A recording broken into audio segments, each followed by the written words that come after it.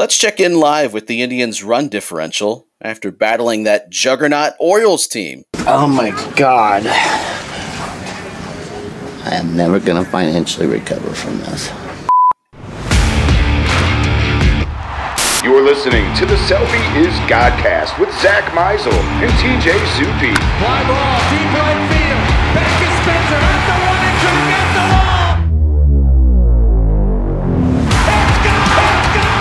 Subscribe to Selby is Godcast on Apple Podcasts, Spotify, or wherever you listen to podcasts. Unbelievable. Well, it's probably, a little over a year ago, everyone sat down to watch Tiger King as we couldn't go anywhere. And that Indians series against the Orioles kind of reminded me of Tiger King, where it starts out and you're fascinated, and things take some wild twists and turns, but by the end, it's a complete train wreck. Hello, my cats and kittens. Man, that seems like a long time ago. We were all in a pretty dark place back then. We've come a long way. For sure.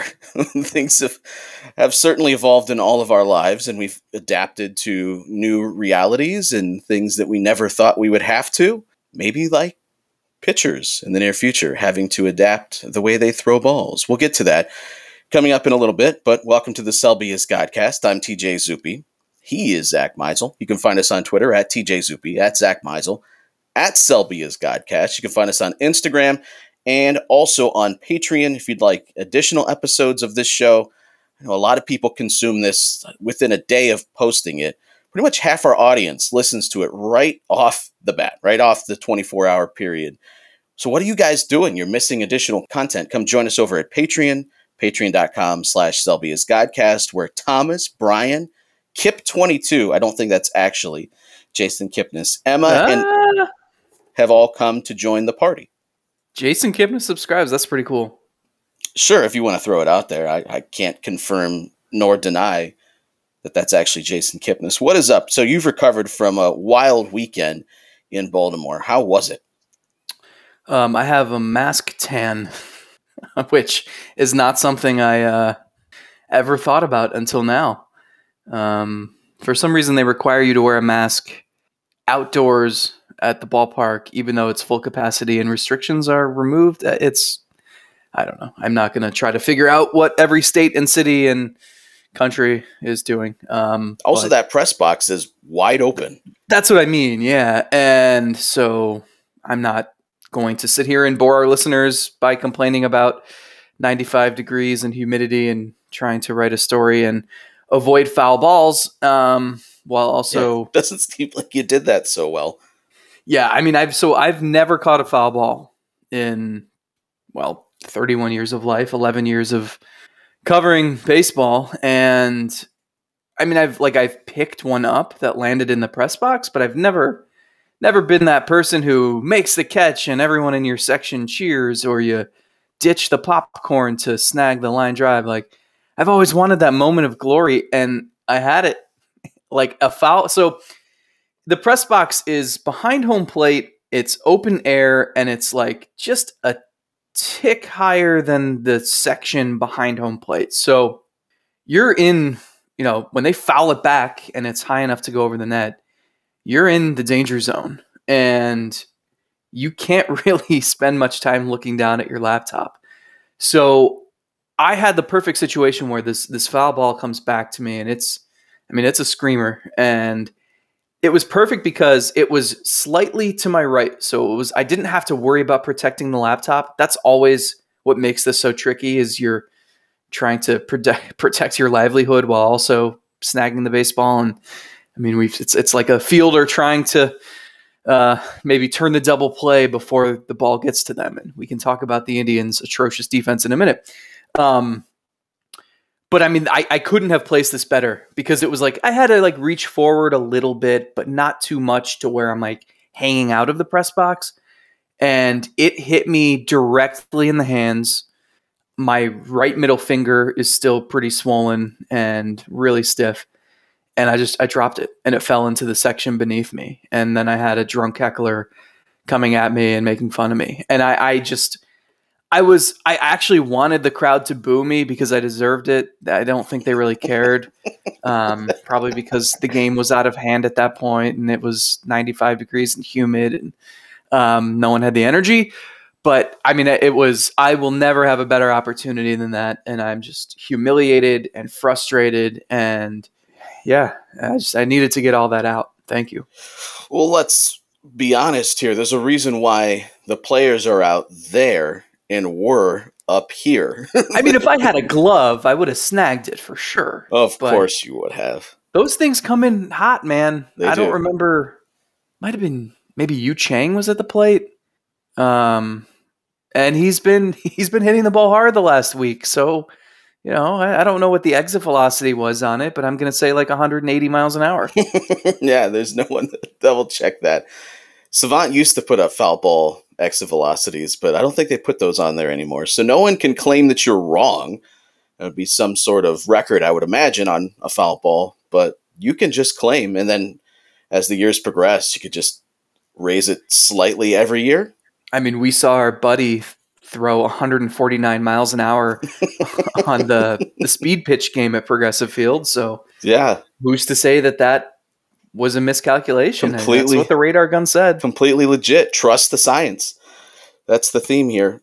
All right, so the Indians had a tough weekend in Baltimore. It didn't seem it was going to be that way on Saturday. They had lost the game on Friday, but it was a one-run loss.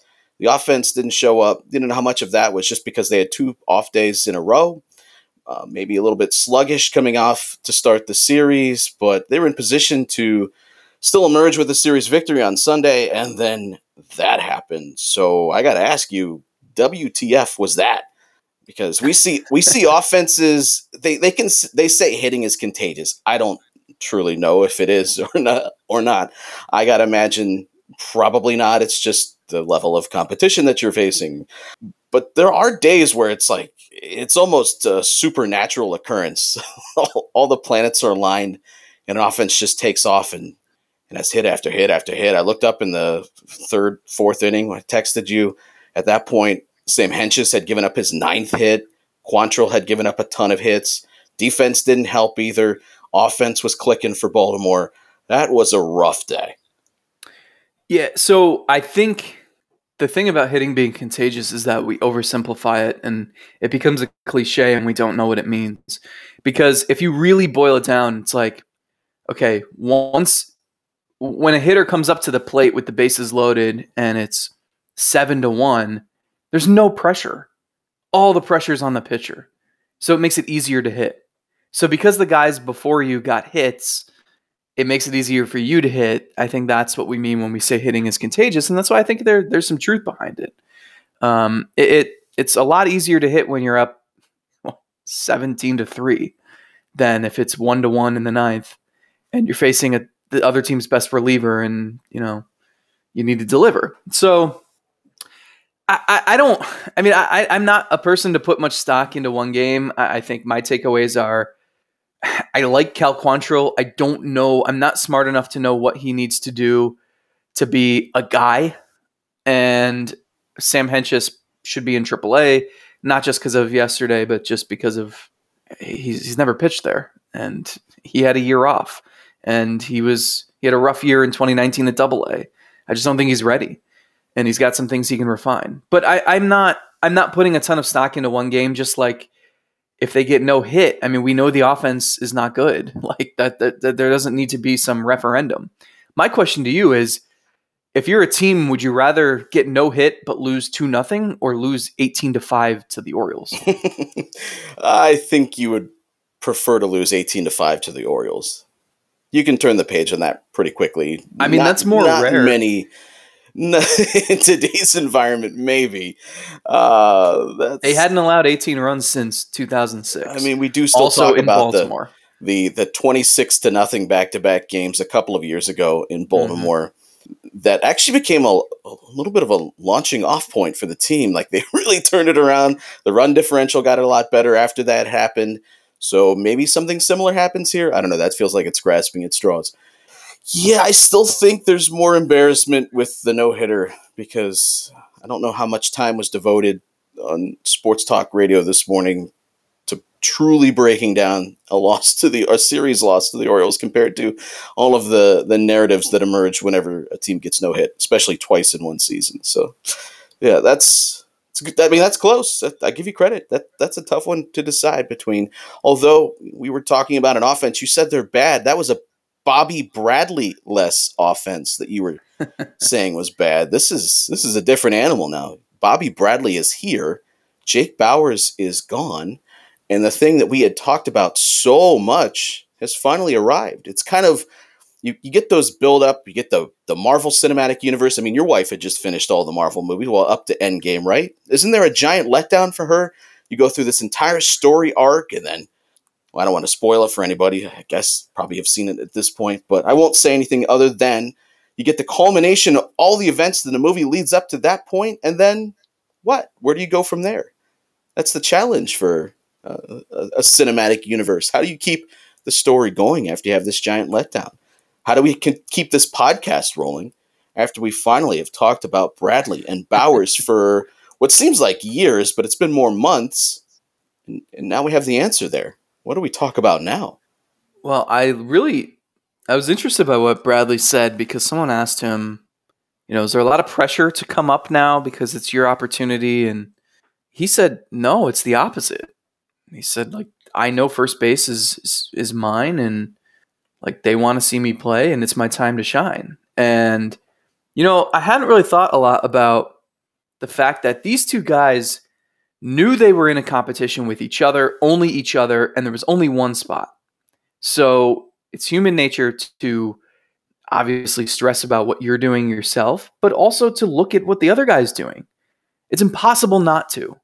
And it's probably a little awkward between the two during spring training. And I'm not saying that Bobby Bradley's sitting there in Columbus with a voodoo doll and sticking a pin in Jake Bauers' hands so that he can't hit the ball hard. Well, it would explain all of the bad luck that Bauers had.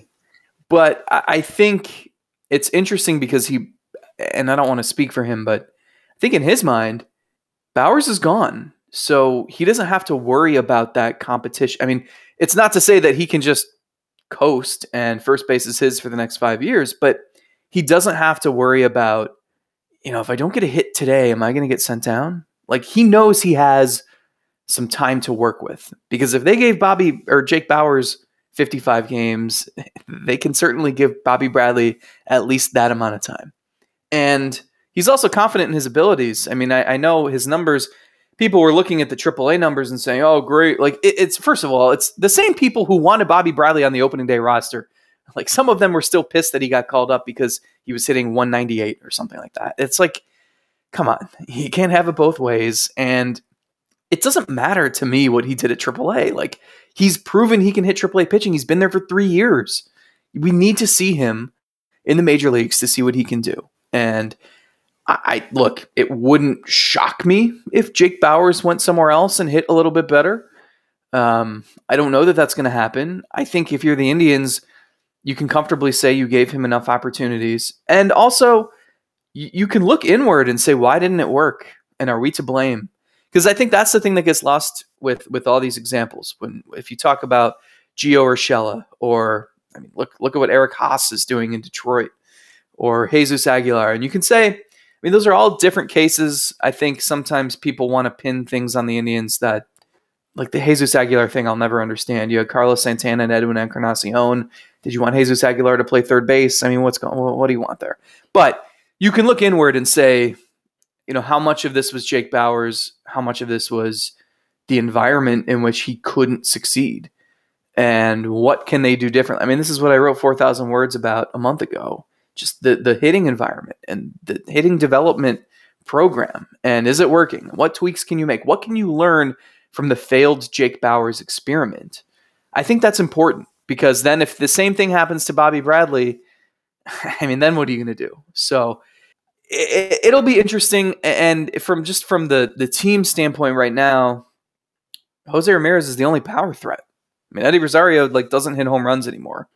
Harold Ramirez hits the ball hard as hell, but he's got to get it airborne a little bit more often. They don't really have Cesar Hernandez is second on the team in home runs among those not on the injured list.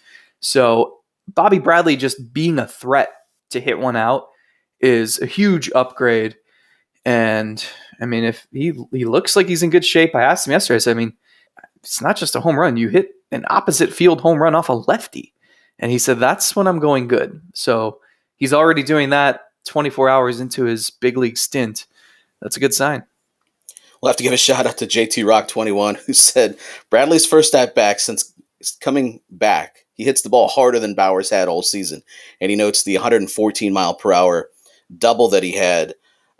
And it's true. If you look at Jake Bauers, his max exit velocity this year was 110, which is not awful. It's still above average, but not 114. Now, you're not going to learn everything you need to know in one at bat.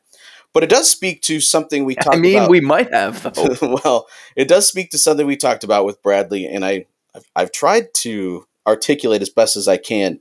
You're going to have – he's another one, sort of like Franmil Reyes, that I picture having some boom and bust stretches. We saw one of the bust stretches at AAA. The thing that I caution anyone to get too caught up in any of that is we're still talking about a month worth of action.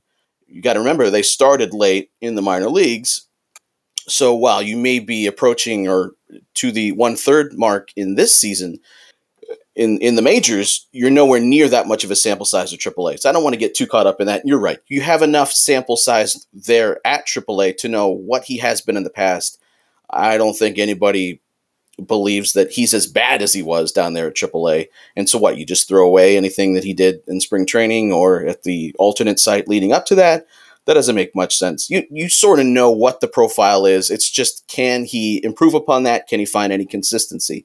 But to come back to the point, yes, in one at-bat, it's 114, and that doesn't make or break a career. But it does speak to the threat level, as you noted, that he can possess, and that you didn't. I don't know that there are many games, even the game where Bauers he hit for the cycle in 2019. I don't know too many days where Jake Bauers can carry an offense. But I think there are some days and some stretches and maybe some weak periods where Bobby Bradley can just go nuclear hot. And when you don't have a lot of other power threats, guys are going to have a ton of extra base hits. It doesn't mean you can't succeed offensively. But I think there is something to having a different sort of profile in there that can carry you, that can become a threat for opposing pitchers, someone that they have to look at and say, can't make a mistake to this guy because he can hurt me. He can hit a 3-run bomb easily. And when there's just a little additional pressure that you have to be perfect with your pitches, maybe that leads to more mistakes. That's unquantifiable, but it is something that I think you can see within an offense help you through some stretches. But I think there are going to be times where we saw, like just what happened at AAA, where he's going to go ice cold, and you're going to get next to nothing from that lineup spot. But I'll focus on that WRC plus number that you've written about at first base, worst in the majors by a long shot.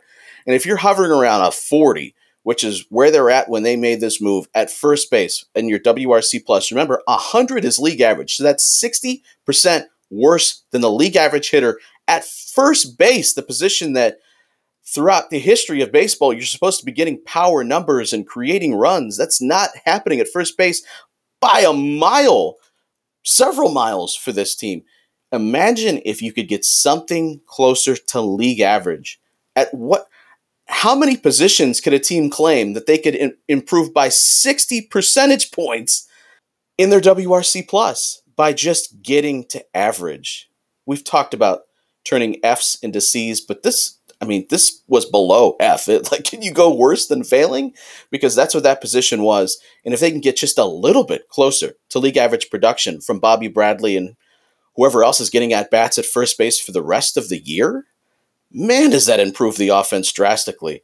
And that's not to even say that he can't be better than that. But we'll see. I'm glad that he's finally getting this opportunity, though, because this is something we've been screaming about for weeks. I think Jake Bauers had given you the answer, and finally, thank goodness, they listened and they've acted. What's your guess? Does a team claim him? And if so, pick a team. I don't know. I think there are probably some savvy clubs that would look below the surface and say that he's still hovering around a league average expected weighted on base average. and say, yeah, maybe we can get more out of him. I mean, still young-ish, still draws walks. I would think that there's some team out there that would give him a shot that is near the bottom of the standings and can afford to just let him go play some more. But I don't know who that is. I mean, I Pittsburgh's always like a contender for something like this, just because they have no major league talent. But they've got a first baseman. That's the one thing they actually do have. Yeah, Seattle, maybe. They don't really have a first baseman, and they have absolutely no offense. And I was wondering Detroit, maybe. Stick Bowers at first base, and then you could move Miguel Cabrera to a full-time DH role. The tough thing with that is they've got Scope there. They've got Willie Castro, who's turned it on just a little bit here recently. Yeah, but they would probably want to trade Scope at the deadline anyway, so you can just mix and match.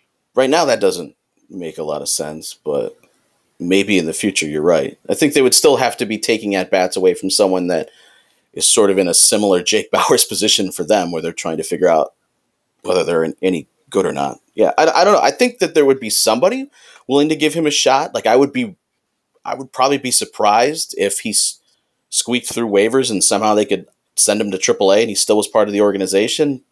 But I don't know. I mean, teams. I'm going to say the Mariners are grasping for offense anywhere. That makes as much sense as anything else. And if I'm correct, then everybody who I owe a beer to owes me one back. We're even. Don't you have to get their input on that and see if they actually are willing to agree to that deal? No. Nothing? All right. Yeah, so it's just kind of like the same thing with Harold Ramirez that we talked about on Patreon. He now gets the chance to show us what he is. We don't have to guess at what he is anymore because he's earned the playing time and he's playing every day. So we can say that Harold Ramirez might be projected as more of like a fourth outfielder, but he's got the chance to go tell us what he is. We don't have to wonder. It's the same thing with Bobby Bradley. I'm tired of sitting here wondering what he can be and if he could equal Bowers, and if he gets there in a different way, it actually might help this offense because they don't have a ton of power threats in there right now. But he can just go play now, and he can show us whether or not that profile works or it doesn't work. It's the same thing. I'm okay with Bradley Zimmer getting more opportunities right now. It might result in more of what we saw the other day when he strikes out. Did he go 0 for 4 with 4 strikeouts? Tough day for him, but you're also seeing that he can impact the game, still with his speed, still with his defense. Those are still tangible parts of his toolbox. I am so very glad when these guys get their opportunities because you need to clear the clutter. And I don't know if they're clutter, or I don't know if these are things you want to hold on to. It's like an episode of Hoarders right now, and I want to see what I can throw out in the dumpster. Well, that's harsh. I don't feel like I should say that, but I want to see what I can get rid of and what I can comfortably hold on to and believe this is something of value. If this is Hoarders, then Bradley Zimmer is like one of those old TVs with the big antenna and the huge knobs. That's vintage. I think someone might actually want that. So you mentioned Harold Ramirez, and I know we talked about him at length last week, but I did want to mention, like, because he's so intriguing. And I was talking to a few people with the team about him over the weekend who were saying, like, this guy is just like dumped into your lap in spring training. You know nothing about him. And then what? And they were like, well, he goes into the batting cage and everything just like every baseball he hit, steam rose from it because this guy, he doesn't hit anything softly. And if you ignored the name and ignored what his actual stats are, and his actual stats are fine. He's legitimately been the Indians' second best hitter. I think second best healthy hitter. But if you just looked at his metrics, like his hard hit rate, 55.3%. There's only a few players in baseball who hit the ball hard more often.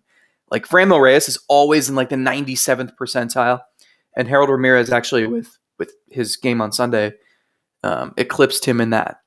Expected batting average 335. Expected slugging percentage 537. His overall exit velocity 94 miles an hour. I mean, like you would think this guy, he doesn't strike out either. That's what's crazy. Like Giancarlo Stanton is always at the top of the leaderboard in hard hit percentage and max exit velocity. We know what he can do. He's this monster. He looks like he's from another planet, and he hits the ball insanely hard, harder than anybody else. And with that, there's a lot of swing and miss. He strikes out a lot. Harold Ramirez's strikeout rate is like one of the best in the league. So if you looked at that, like it looks like I'm looking at Jose Ramirez's profile or like someone of that caliber. So I'm really, really intrigued to see what this looks like by the end of the season, because you're right. I mean, I was like interested because he's also really fast. Like he's got some tools, and I was surprised they called him up when they did because I thought they'd want to see him for a little bit longer at AAA, get a better idea of who he is. And, and then he started hitting a little bit, and I'm like, oh, like this guy seems like a really good fourth outfielder. And now, like, I'm on board. The guy hits the ball so hard every time. He can hit the ball the other way. He doesn't strike out. Like, he has every tool you would want. And I'm really curious to see if his stats start matching the expected stats or coming anywhere close to them. And, the more he plays, the more he seems to like really have a grasp for what he wants to do. I think they've been really impressed. And I don't think it's been a small sample. I mean, let's get that out there. He's got 104 plate appearances, but like, I think the Indians are becoming more and more impressed. Like, there's a reason he's hitting fourth. And I know this lineup is not very good, and Franmil Reyes is not in it, but like he's deserving of it. I mean, he's been fantastic. Yeah. So what, is that a success now for the, for the coaches? Like, oh, hey, we got him to do this. Look at it. But that's the thing too, is I know we're in a bubble, and I know it's totally fair to criticize this organization for their hitting development. They deserve it. Like, every team struggles with this, and the Indians struggle with it profoundly. They have not developed hitters.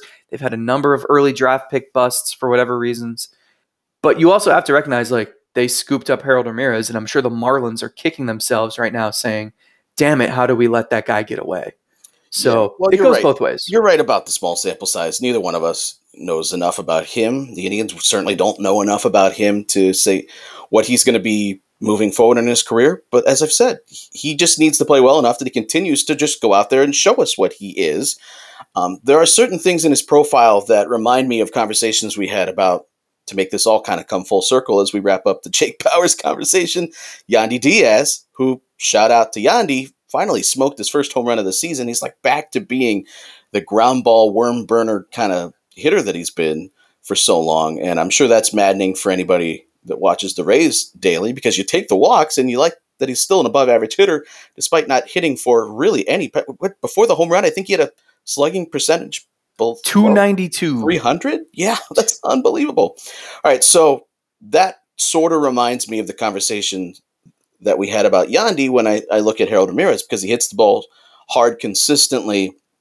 The hard hit percentage is what you want to look at, because it's not just about average exit velocity, but how consistently do you hit the ball 95 miles per hour or harder. And right now, as you said, he's among the best in the league. The max exit velocity at 114.5. Those were the things that you were looking at initially when you saw a guy with the sprint speed nearing the 90th percentile, which is probably sort of surprising to some people. When you look at him, you don't think he's going to be super fast, but to this point, he's been pretty fast. It's that Jose Ramirez effect. Yeah, well, and not only swinging with max effort, but seemingly kind of hustling with that sort of effort too. So there's something about him, though, that because of that speed, there's a lot of guys that you look at hitting the ball hard, and they hit the ball hard on the ground, and you say, oh, just get that up in the air. Find that 28-degree launch angle that everyone screams about, because that's where you're going to create your doubles and your home runs. And I think that's fair to say with him, but the speed is part of why he would run a higher batting average than you might expect. If you're hustling, if you're putting pressure on the defense, if you can get down the line, you can generate a few more base hits by just legging out some infield singles. I don't think the grounders are wasted on him. The one thing that I would get a little nervous about changing him too drastically is he is someone that is super aggressive at the plate, and he doesn't strike out.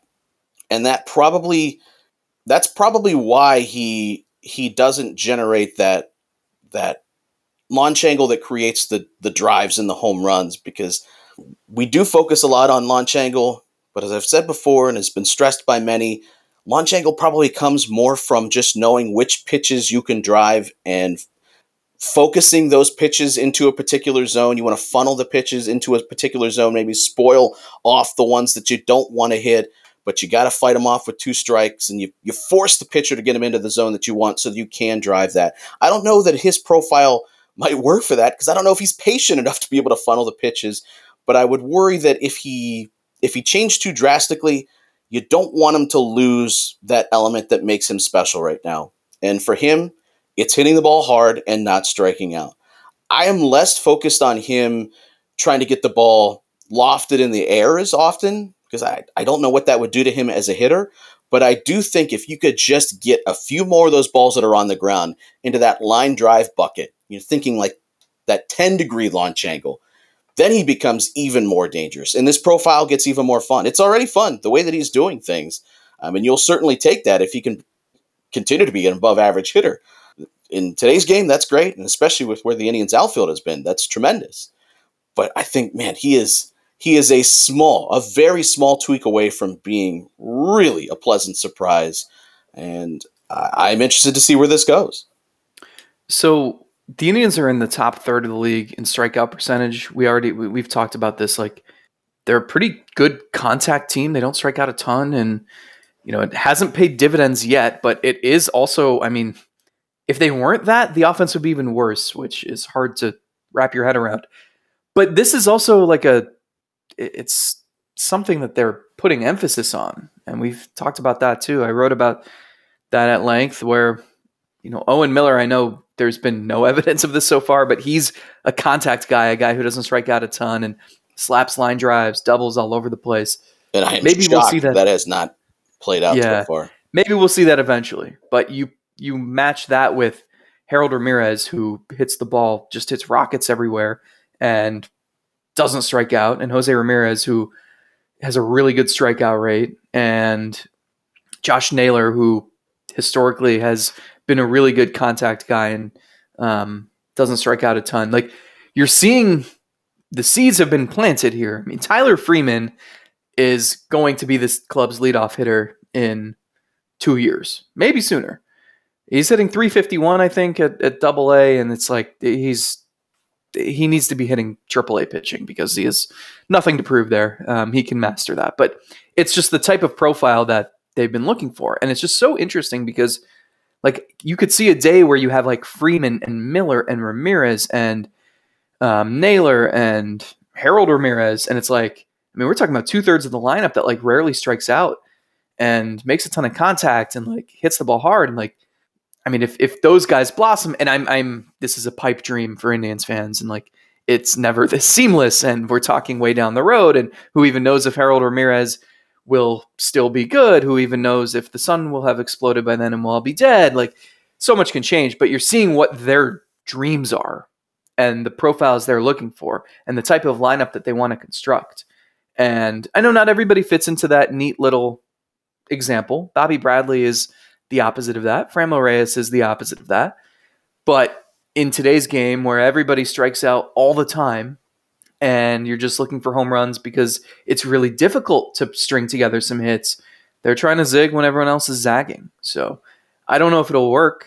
It hasn't worked yet, but Harold Ramirez is an example of a guy that fits the profile they covet, and so far so good on that end.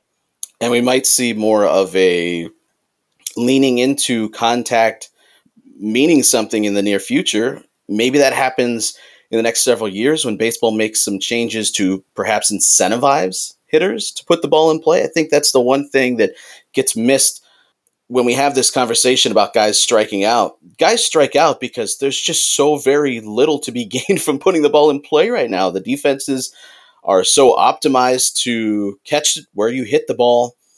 And now they've taken away your home runs. So it's like, now you have to really try to get those home runs. You really have to load up, and the pitches are just unbelievable right now. And perhaps the reason for that is because everybody's cheating. I mean, realistically, that might be the case that we find out in the next day with these pitchers. This was something that Trevor Bauer talked about several years ago, and everyone kind of rolled their eyes at him. But he was pretty dead on this, and I think even since he talked about it, it has exploded, maybe even with Trevor himself leading the charge. Can you do us all a favor and explain it to me like I'm 5? What exactly? Can you explain like what the sticky substances do? Why the spin rate matters? What effect that has? Sure. And maybe shed some light on like why. I have said that I guess 75% of pitchers are using stuff, and like why is it more prevalent? Because I think there's a direct tie here to the data becoming more digestible and available. Well, there are certainly many more people that have written about this and know so much more than me, but I can try to give you as best as I understand it. So, spin rate matters because that's what helps the movement on your pitches, particularly if you can get the right sort of spin on a four-seam fastball. It helps with the ride. It helps it stay higher. It leads to more swing and miss, typically. It might lead to more bite on your breaking ball if you know how to optimize your spin. So spin is important. And we've seen pitchers chase it. And I remember having a conversation with Trevor Bauer many years ago, and I asked him, how do you increase spin? And he said, we don't really know. You can increase it by throwing harder. That's one way to increase your spin. But to increase it without really impacting your throwing velocity too much kind of remained a mystery until Trevor started talking about sticky substances, whether it was pine tar or different concoctions. And now there's Spider Tack seems to be a hot button thing, but you're just looking for something that helps you grip the baseball better. And by utilizing these different things, they've done studies. Even our pal Travis Sawchik has written about this, where different substances, and based on how sticky it is, can increase your spin rate. And we're seeing this across baseball with these highs in spin rate. I know we haven't tracked it for too long, but this is the highest we've ever seen it across baseball. And why is that? Because probably everybody is going out there with something in their glove, on their uniform, in their hat. There's been accusations across baseball. There's been some accusations about James Karinchak. I remember you and I having a discussion about the Houston Astros after Trevor Bauer first shed light on this. And we sat there looking at pretty much every Astros pitcher. And I think both of us were pretty convinced on a couple of pitchers. And I was like, oh, well, of course he's doing it. Oh, of course he's doing it. But then I started paying attention to everybody. And I realized over the years, I can't single anyone out because I think everyone might be on some level putting something on their uniform or their glove or wherever the case may be that helps them grip the baseball. And for years, hitters used to say they were okay with it because it helped them keep the ball in the strike zone, kept them from getting hit. Well, now batters are getting drilled, and it's not really helping with that, but it's made it impossible for these guys to make contact. So now we have Major League Baseball. It seems like they've gathered all the information that they've been looking for over the first couple of months, and now they're going to crack down on this. And it'll be interesting because it's been a witch hunt to this point, trying to find videos where you're trying to see what they do in between each pitch. And you've got these zoomed in videos of Karinchak. Every time he gets a new baseball, it goes straight to the mitt. So you're examining every pitcher to see what they are doing. And now we're going to get some sort of resolution on this, I think, in the next couple of weeks. And it's going to be absolutely interesting to see what umpires do. Are they going to confiscate gloves and mitts? Are they going to make guys change uniforms? Are guys going to get suspended for this? And more importantly, what is it going to do to league-wide spin rate? And how quickly is this going to lead to maybe some improved offense, more balls put in play, and maybe even a more exciting brand of baseball? I think this is going to be, the next several weeks are going to be something where we didn't even realize how big of an issue it was until it actually happens. Yeah, the Indians held a team meeting Friday afternoon, a couple hours before the game, just to talk about it. And I mean, they were aware of the Karinchak thing that night after the game. I think Carl Willis said, it was brought to my attention later, but during the game, I was kind of focused on the fact that Karinchak nearly blew a 3-run lead in the ninth inning and had the bases loaded with 2 outs. So it'll be interesting to see. I don't know. I mean, it's difficult because, from the press box or from sitting at home, I mean, honestly, sitting at home, you probably have a better vantage point than from the press box. I can't see if there's a little bit of pine tar on the inside of someone's glove. It's really hard to police this. If you're the media or if you're the league, I mean, we're going to see umpires, I guess, just make random checks and who knows what'll happen. I think the league in totality, they want this to just be, they're giving teams some time to figure it out here, some time to, because they're not cracking down immediately, right? They're giving this a week or so, and then they'll start checking this. So you've got time to figure it out. So it was interesting. James Karinchak comes into the game Saturday just for a couple minutes, and Tito said he wanted to get him some work, but didn't want to overuse him in case they wanted him again on Sunday. And you said his spin rate was the lowest it's been all year. Not just all year, of his major league career. So interesting. And this is not to single him out. It just so happens that the White Sox broadcast may have caught something there. But I mean, I truly this is widespread. Well, you saw for so long, the only way it was ever policed was maybe as if another team complained about it. But if you've got 3, 4, 5, 12 guys on your team that are also doing it, are you going to call out the other team for doing that? It was almost like when Trevor Bauer first talked about it, it was like, oh, you said the quiet part out loud. You can't say that because there might be guys in your own clubhouse that are doing it. So how dare you bring this up and shed light on this? Yeah, so I'm glad that we can maybe start to put some of the who's doing it, who's not doing it, examining every pitcher behind us. And if it does lead to more balls in play, great. And if this leads to that, I am all for it, because the brand of baseball that has been increasing the last several years, I don't think it leads to the most entertaining sport. And I don't say that that's the hitter's fault for loading up on home runs. Like I said, it's not incentivized for them to try to put the ball in play, but maybe you take away one of these advantages for these pitchers that are already so freaking good. It just equalizes things a little bit.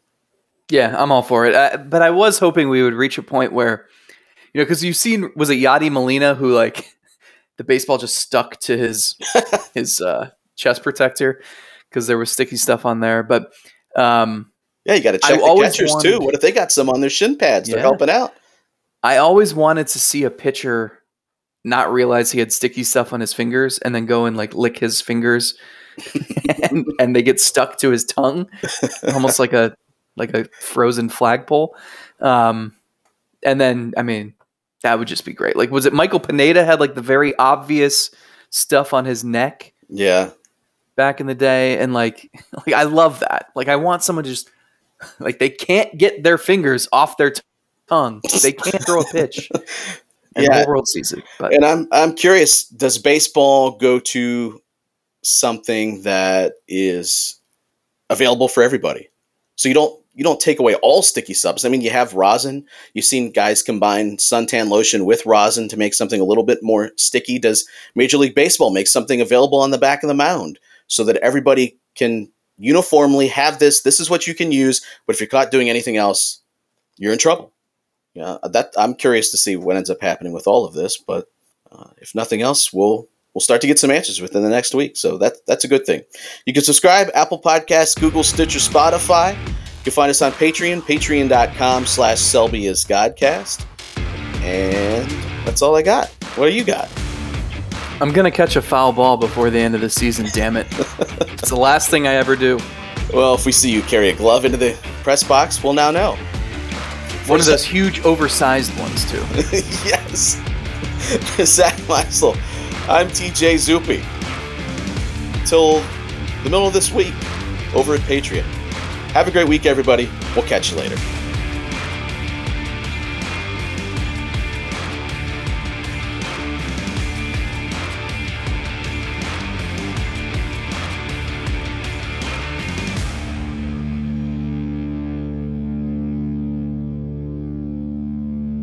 Oh my God.